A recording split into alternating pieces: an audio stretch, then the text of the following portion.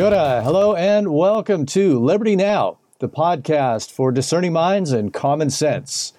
We seek the truth, and we can think for ourselves. I'll be here dropping truth bombs and talking about stuff that matters to all of us who care about freedom and liberty. I'm your host, John Verd. Thank you for stopping by.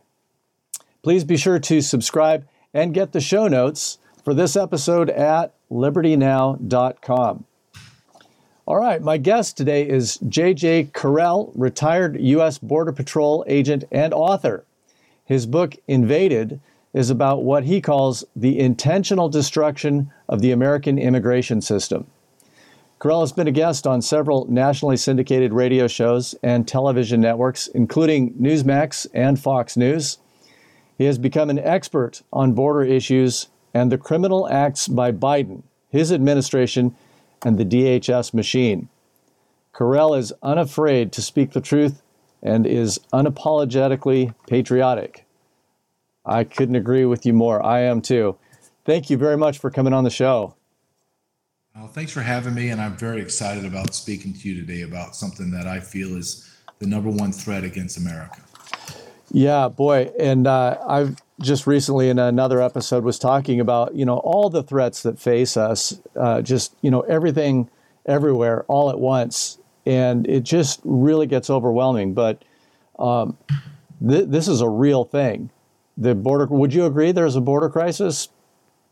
Oh, it's beyond anything that you can even fathom what is transpiring. You had DHS Secretary Mayorkas on Tuesday in front of Congress, and they asked him, is the border secure? And the man lied again for about the third or fourth time under congressional oath and said, yes, the border is as secure as it could be today. Unbelievable. It is shocking. It is just under oath, complete lies. Yes. And I just continue to be amazed how they get away with it. There's just zero accountability. Yeah, but I think there is a complicity to it.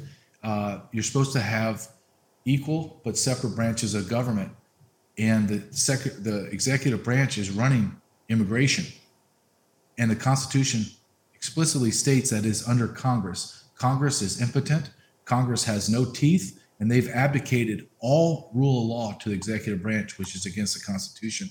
That's why you're seeing Mayorkas and Biden so emboldened. And when I say Biden, let me just be clear. I don't believe he knows what planet he's on. So when I say Biden, I say the people in his cabinet that are running DHS and other aspects of it. Right. Yeah, I think he's very much a dog king, if you've heard that term before. Just put there to humiliate us and just sign off whatever they want. I don't think he's really in charge either, much less actually was voted in, but that's another issue. Yep. So, JJ, a little bit about your background. How long did you serve as a Border Patrol agent, and what got you interested in that?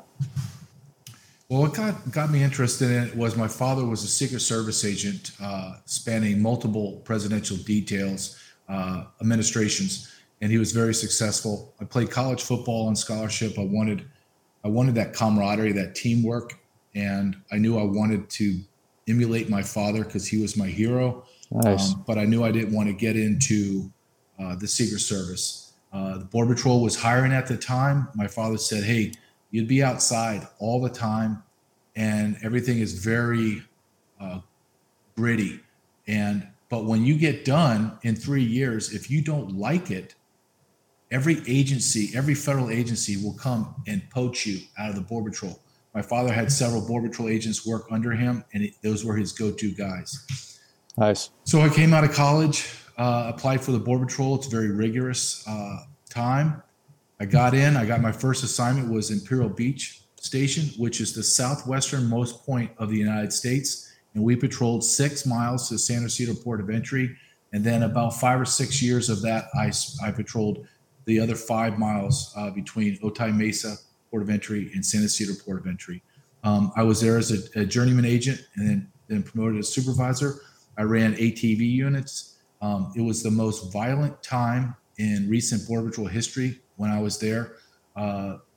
every kind of assault you can imagine on a daily basis. It was a war zone. Wow.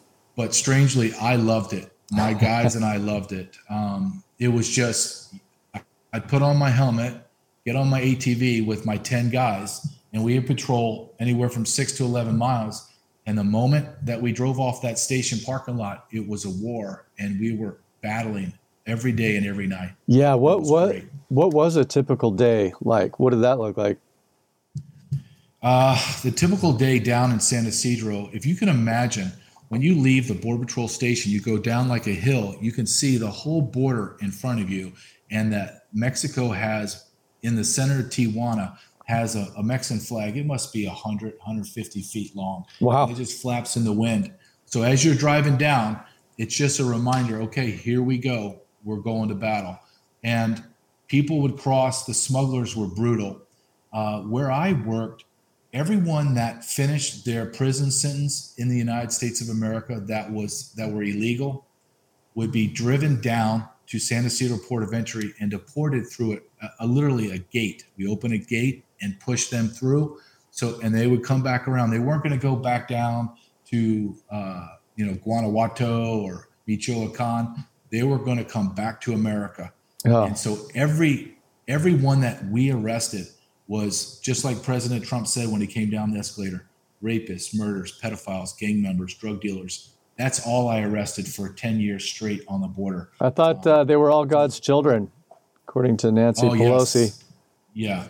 Oh, yeah. And in my book, I wrote a chapter, and it's titled The Standing Army of Criminal Illegal Aliens, a Standing Army.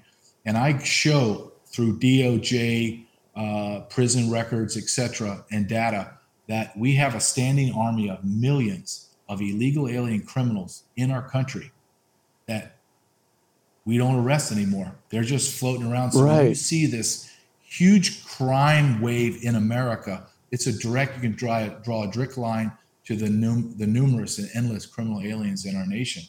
I ended my career in San Clemente Station, which is in Southern California, and I ran a maritime unit that took down maritime human and narcotic smuggling on the coastline. We were extremely successful. We were the first of its kind, which is rare and unique. And then I took a promotion and ended my career in Marietta Border Patrol Station, which is a northern station from the border, and I ended as a deputy patrol agent in charge. And why I say that is because it gives me a very unique perspective of what's going on. I wasn't a public information officer or administrator. I was down in the weeds fighting exactly what the policies that were coming down from up top. And I was a senior leader, so I have a 30,000-foot view. So you also had access to documents and records that some of the other agents may not have, and you're not just making a visual judgment about these people. You are seeing like repeat offenders and criminals coming through.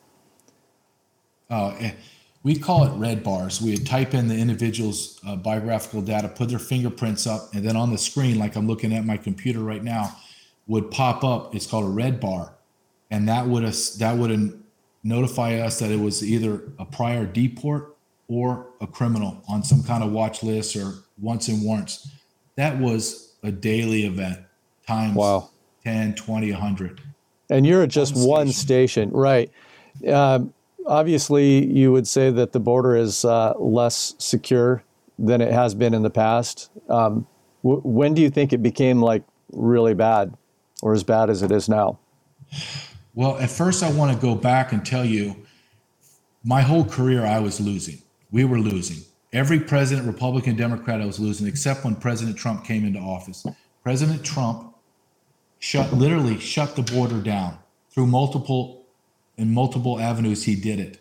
And we can go into that if you like, but he shut it down. Let me give you an example. In a 24-hour period, which I'd get the reports over to the United States of America, we would arrest 150 to 450 people in a 24-hour period. Wow. That's nothing. That's absolutely nothing. The day Biden gets elected, we see the numbers skyrocket. And when he comes in his first day in office, we are now arresting over 5,000 people. Are you kidding me? No, it was like that fast. Well, I mean, and we knew He said we knew this like was gonna surge the happen. border, right? He said before he was elected, before he got into the White House, he says, come up, surge the border. You deserve to be heard. Yes. Apparently seen and. But you got it. So when you hear Mayorkas say, our border's secure, we have it under control, let me just give your audience just some hard data that's not in dispute. Since Biden's been taken office for the 30 months or so, the Border Patrol has arrested almost 7,000 people in 30 months, with the vast majority of them being released into America. Now, right. That's scary enough, John, but when you know the data that I know and my experience, I have sources that are telling me, and I've seen it documented in other sources as well. There are hundreds of miles of the southern border with not one Border Patrol agent working, not one. Wow. So we just know empty. That we call them, we empty. So we call them getaways, right? People that cross the border undetected, abscond. The federal government is claiming that it's under 2 million. If you ask any Border Patrol agent, now that's grotesque in itself, 2 million. You have no idea who 2 million people are. Right. I'm telling you the number is closer to 10 million. Wow. It's 8 to 10 million people across the border. That's becoming a percentage of a conservative number. Unbelievable. And you say this is deliberate. I guess you could say that just with that transition of power in the White House, that would be something that would make it pretty obvious to you. What else convinced you of this, that it's deliberate? There's many ways that Mayorkas is the tip of the spear. Okay, he's the Secretary of DHS, but he didn't show up on scene. He was the director of USCIS, which is a powerful entity in immigration, citizenship and immigration services. Then he became the deputy secretary under Obama, and then he came to Biden. He is the architect of everything we're seeing today. He created and implemented DACA. He implemented and created the prosecutorial discretion, which allowed everyone in America that was here illegally in the interior under Obama to be free. We could not deport them. Right. Discretion. So ask me, yeah, it's insane. But I see him. He bastardized immigration parole. This is a very big issue that he's done, and nobody's truly calling him on it. A few congressmen and senators are. So in state and federal prison systems, we offer parole. We parole someone out, say, okay, I'm going to let you out of your jail sentence if you do these several things, and then you'll be released. If you commit more crimes, drugs, etc., we're going to bring you back in and you're going to finish your sentence. Immigration parole is not even that. Immigration parole is rarely used. I'm talking maybe 100 times a year, 200, where we would bring in material witnesses to crimes, or somebody was needing some kind of medical assistance that only could be provided in America. And it was very rarely used and tightly supervised. But Biden, through Mayorkas, has now opened that avenue of parole to not mean anything. Anybody comes in, and they use it through a CBP One app, where we are now allowing 43,000 illegal aliens to walk through our ports of entry with an iPhone, with a barcode and a QR code, and go, here I am, boop, and they let you go. Unbelievable. A month. But John, this is where it gets, if you start to connect the dots and understand, because you have to ask, if we're going to have a truly honest intellectual discussion, we have to ask why. Why would our own government be doing this? Right. So let me give you just one example. I believe the Democrats want votes through amnesty. Correct. Republicans through the Chamber of Commerce want cheap labor and more money. I get it. It's simple. So let me just give you a pure example of how you connect the dots. So let's say I'm a Haitian man. I cross with my wife and my 2 young kids. I will be paroled in to go to an asylum officer. I will not get a notice to appear. It's called NTA, right, where I have to go see a judge. Okay. The court dates are now as far out as 2032. 2032. wow, I release this person into America. And what is the document that I do not give this individual? I don't give him a work authorization document. So how is this man going to support his family?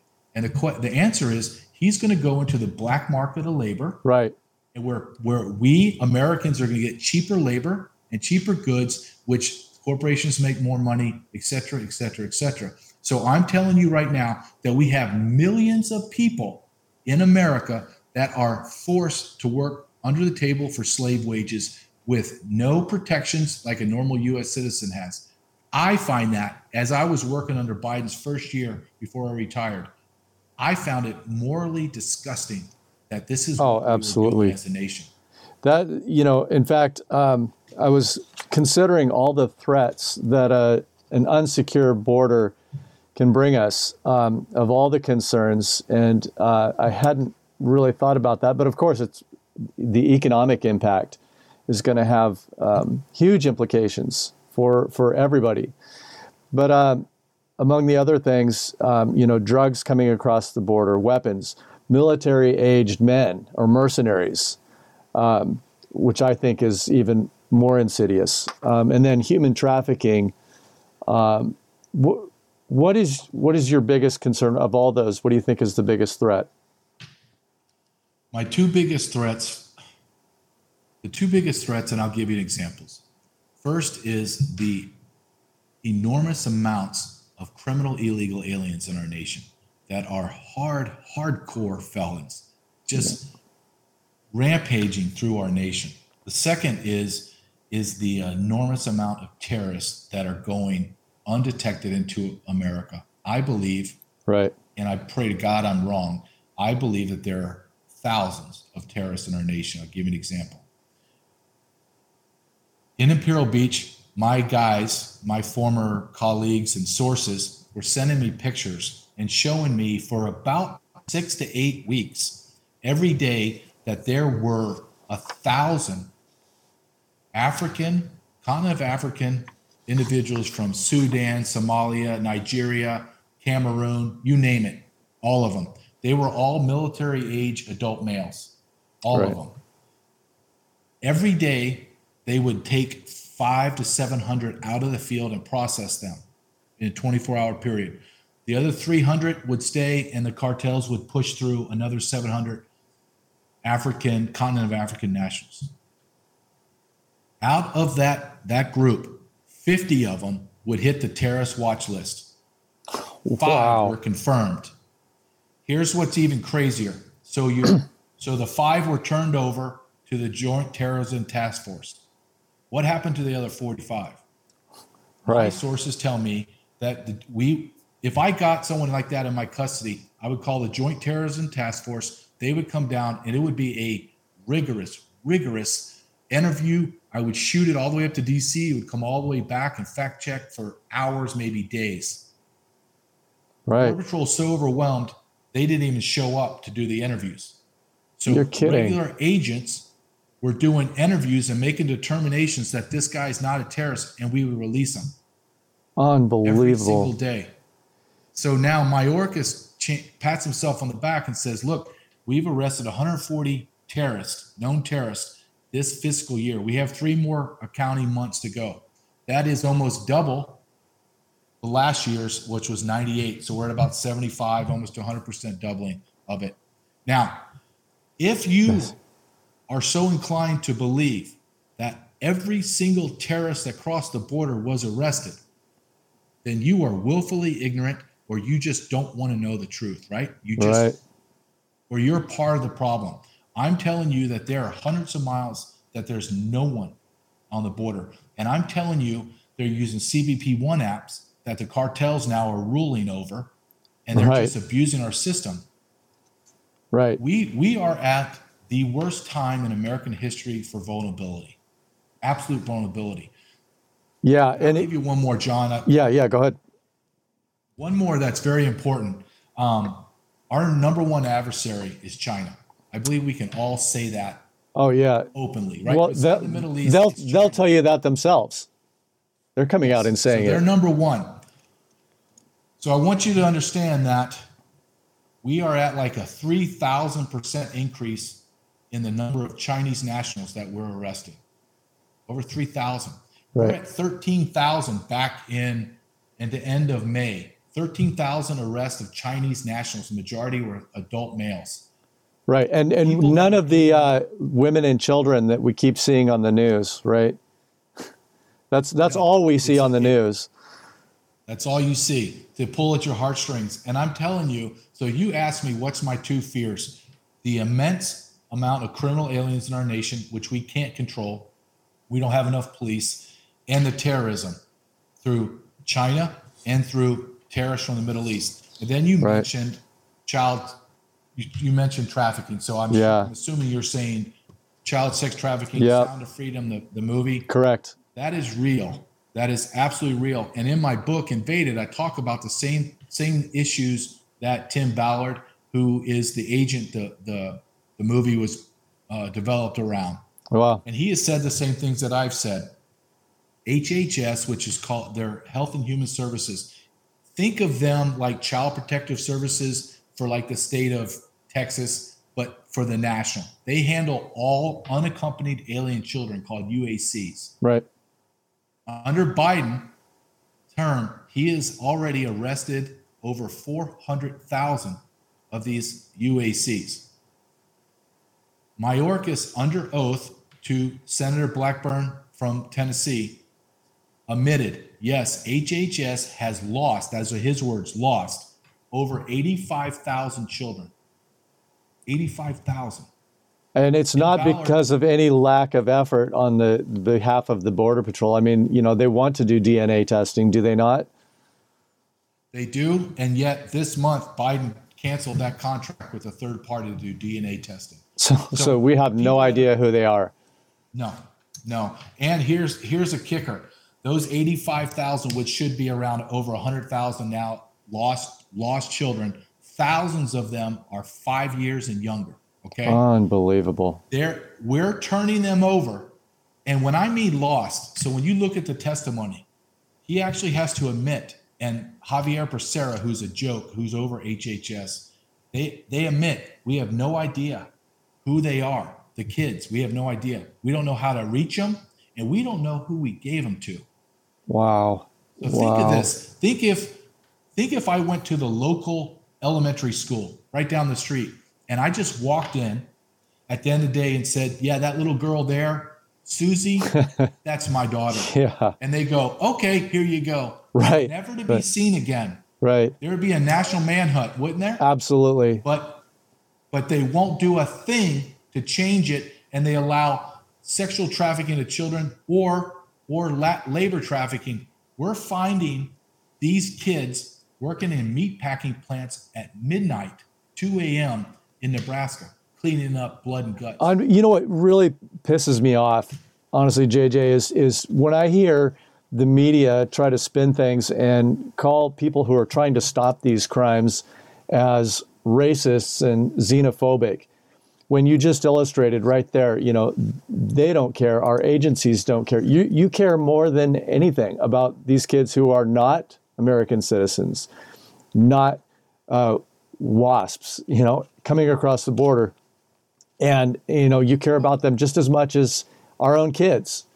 And yet you get demonized as xenophobic. Well, here's the thing. I have an 11-year-old son. My 11-year-old son's not going to work in a meatpacking plant at 2 o'clock in the morning.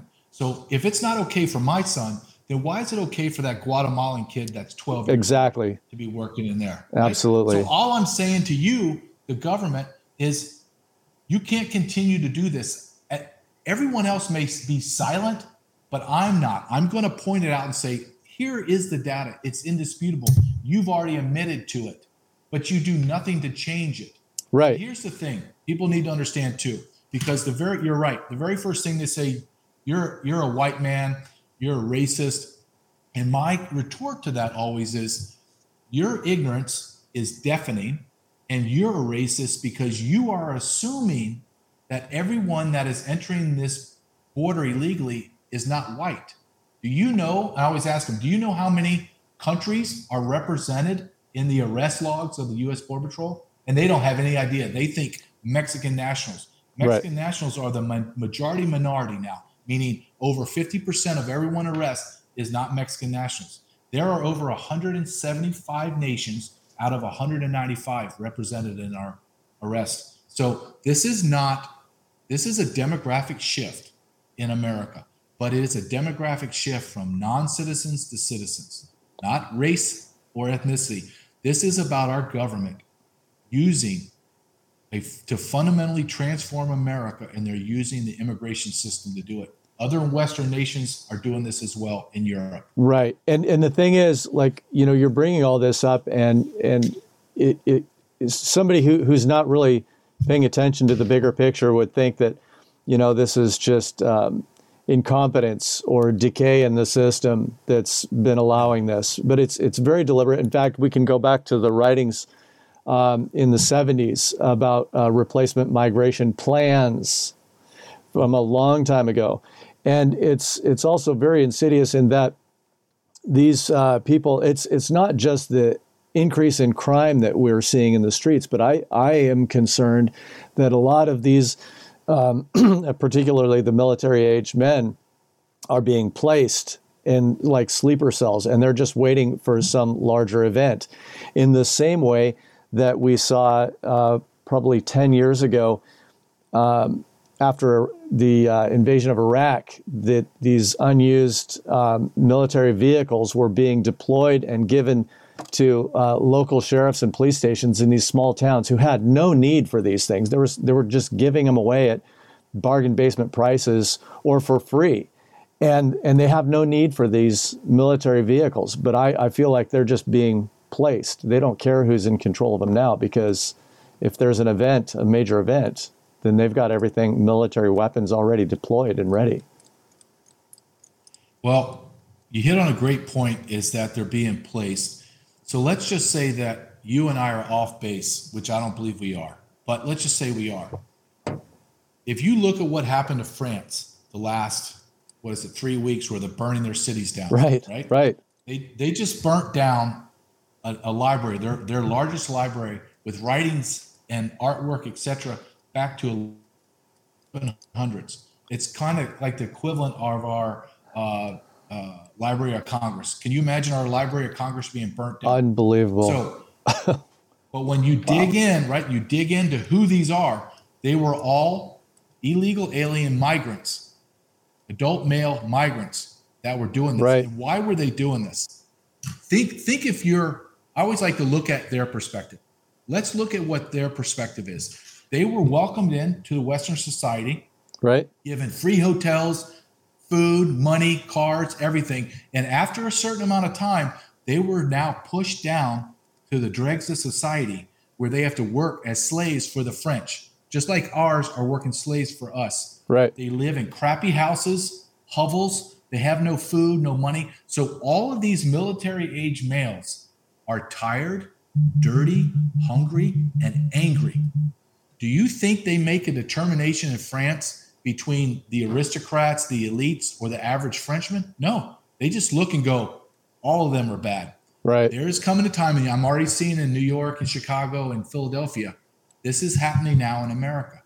So once they all come in here and they are now relegated to slave status with no hope, they live in crappy houses, don't drive cars, they're angry, they're serving Americans, they're going to be a rise up. Right. It's not going to be fun. And they're not going to make a determination between you or me and the politician that did it. We're all in the same boat for them. Yep. Yeah. Great. Yeah. No, very good point. So if you're okay on time, I'd like to hold you over just for a few more questions, going a little bit longer than I normally do, but this is just really compelling. So can you recall a story or incident that really stands out in memory during your service for the Border Patrol, good or bad? Good or bad? Well, it's a story that there's so many. I have so many great moments in the Border Patrol, but one that stood out, and I write about in my book, is my father was like my hero. And my father was gigantic. He was 6'4", 275 pounds. I'm 6'3", 220. I'm a pretty big man, but my father just even dominated me in his size, right? Yeah. The most loving man you'd ever want to meet, but tough, right? Tough dude. And he asked me to go on a ride along. And I had been in the job about 5 years. And I was like, yeah, Dad, I would love to show you, every son wants to make his father proud. Yeah. So fast forward to the end of the day, we made a bunch of arrests and showed him, but then nightfall. And when night falls, everything changes. The tone, the way things look and smell. And I'll never forget, we're north of the border, north of the Tijuana River, which is a polluted waterway. And you can see the lights and the orange haze and the pollution overhanging and the fog. And a ground sensor bangs off, and a buddy is calling as he's tracking them. And he's saying, I have about 10 guys I'm tracking. I can see their footprints. They're heading to this place called the Ghost Trail. And if you can imagine, the Ghost Trail is pitch dark. The trees are overhanging. The noises, it's eerily silent. It's like a horror movie. Wow. You can't see your hand in front of your face. And I turn to my dad and I say, Dad, they're coming right to us. Let's go. This is going to be great. So my dad and I are walking to the Ghost Trail, the entrance to the Ghost Trail. And it looks like a black hole, like you see in space, because it's just pitch dark. And as we get closer, my dad grabs my arm. I'll never forget this. And he gets right up in my face and he says, hold on a second. We're going to walk into that Ghost Trail, in that trail, and there's 10 men coming to us. Are you going to turn your light on? And I said, no, Dad, no. They'll know that we're there. I said, just stand beside me, behind me, and I'll take them all down, and everything will be done quick. I try to move, and my dad grabs me again, and he says, son, this is the craziest thing I've ever heard in my life. I am not going in there. Take me back to the truck. I have to walk my father back to my vehicle. This is a man that would have taken bullets for presidents. He would have done, without hesitation, I know that he would react that way. Wow. I remember going back and making the arrest and standing there in the pitch dark, waiting for these illegal aliens to come, thinking to myself, I'm doing a job that is so important, but yet so dangerous. My father, who I hold at the highest level, thinks that's crazy. I had such pride in that moment because I was doing something that took a lot of courage to do. These politicians, AOC and Paul Ryan and Mitch McConnell and Biden, that call me a racist and I'm a xenophobe, I could do their job with my eyes closed. They could never in 100 lifetimes do what I did on just one night. Yep. So that stands out as something I'm very proud of in a moment that I share with my father. Oh, that's awesome. Thank you for sharing that. And I think people really need to hear these stories to appreciate how important your work is, how important our borders are. Have you ever faced any retaliation for speaking out, JJ? Not directly yet. I mean, I get you're a racist on Twitter or whatever. I don't really care about all that stuff. Yeah. The craziest thing that's happened to me is I had a very popular, large independent publishing house that signed me to publish my book. And then they censored me. My own publishing company censored me because half of their workforce would not work on my book. And then when they published my book, after I signed off on the final draft where it has everything, like their trademark, their name, all that, unbelievably, they stripped away their name and everything and published my book as if I published it independently. Wow. They wouldn't give me any public relations or anything. So I had to fight to get my rights back to my book, which I did, and had to publish it independently on my own, which it was very arduous. Oh, yeah. Professionally, this is a new profession for me, so I'm learning, but professionally it was very frustrating and sad that I would be censored by my own publisher, but it just reinforced my belief that what I'm speaking is the truth. Right. A lot of times people don't want to hear the truth for Right. whatever reason. It makes you wonder, did the ones that got upset about it, did they even bother to read your book themselves? I don't know. You have to wonder. 5 months. Yeah. I mean, and it's amazing. And what was even more amazing is the president of the publishing house sent me an email saying, we're not going to help you, even though I believe in everything that you're saying. And I'm like, wow. And I think this is a perfect Wow. example of what's wrong in the country of America is people are remaining silent out of fear of being canceled, being called vile names. And we are now in the position in America we are because of so many men have remained silent Yep. in the face of absurdity, lawlessness, and treason. And I will not be one of those men. Good on you. Good on you, brother. I keep doing it. And I keep saying too that, you know, evil happens not because there's always evil, but it occurs because, you know, good men are silent. And that's probably the most important thing we can do is, as Americans, is to stand up, do something, say something about it. Don't ignore it, you know, call out the corruption and the corrupt politicians. What else would you recommend? Well, obviously buy your book, Invaded is the title. Yes. To support intentional destruction. Yep. Invaded, the intentional destruction of the American immigration system. And right. You can get it at Amazon.com, or you can go to my website, jjcarroll.com, and I have a link right to it. And if you could support me, that'd be great. My Absolutely. book has been #1 for new releases on immigration for about 2 weeks now. So it's something I'm proud of.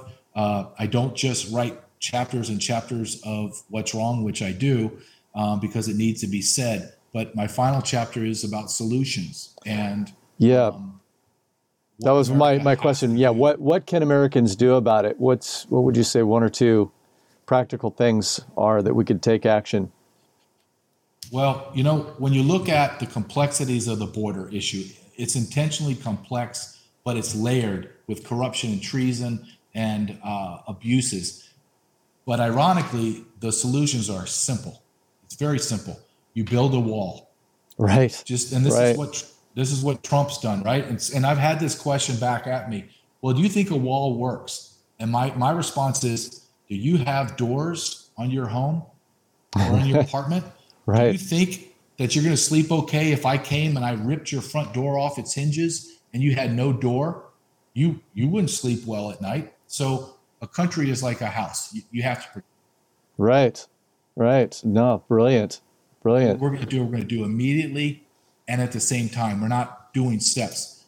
Build the border wall, shut it down, force the southern nations, remove their money, financial aid, foreign aid, which Trump did, get them in line, create E-Verify.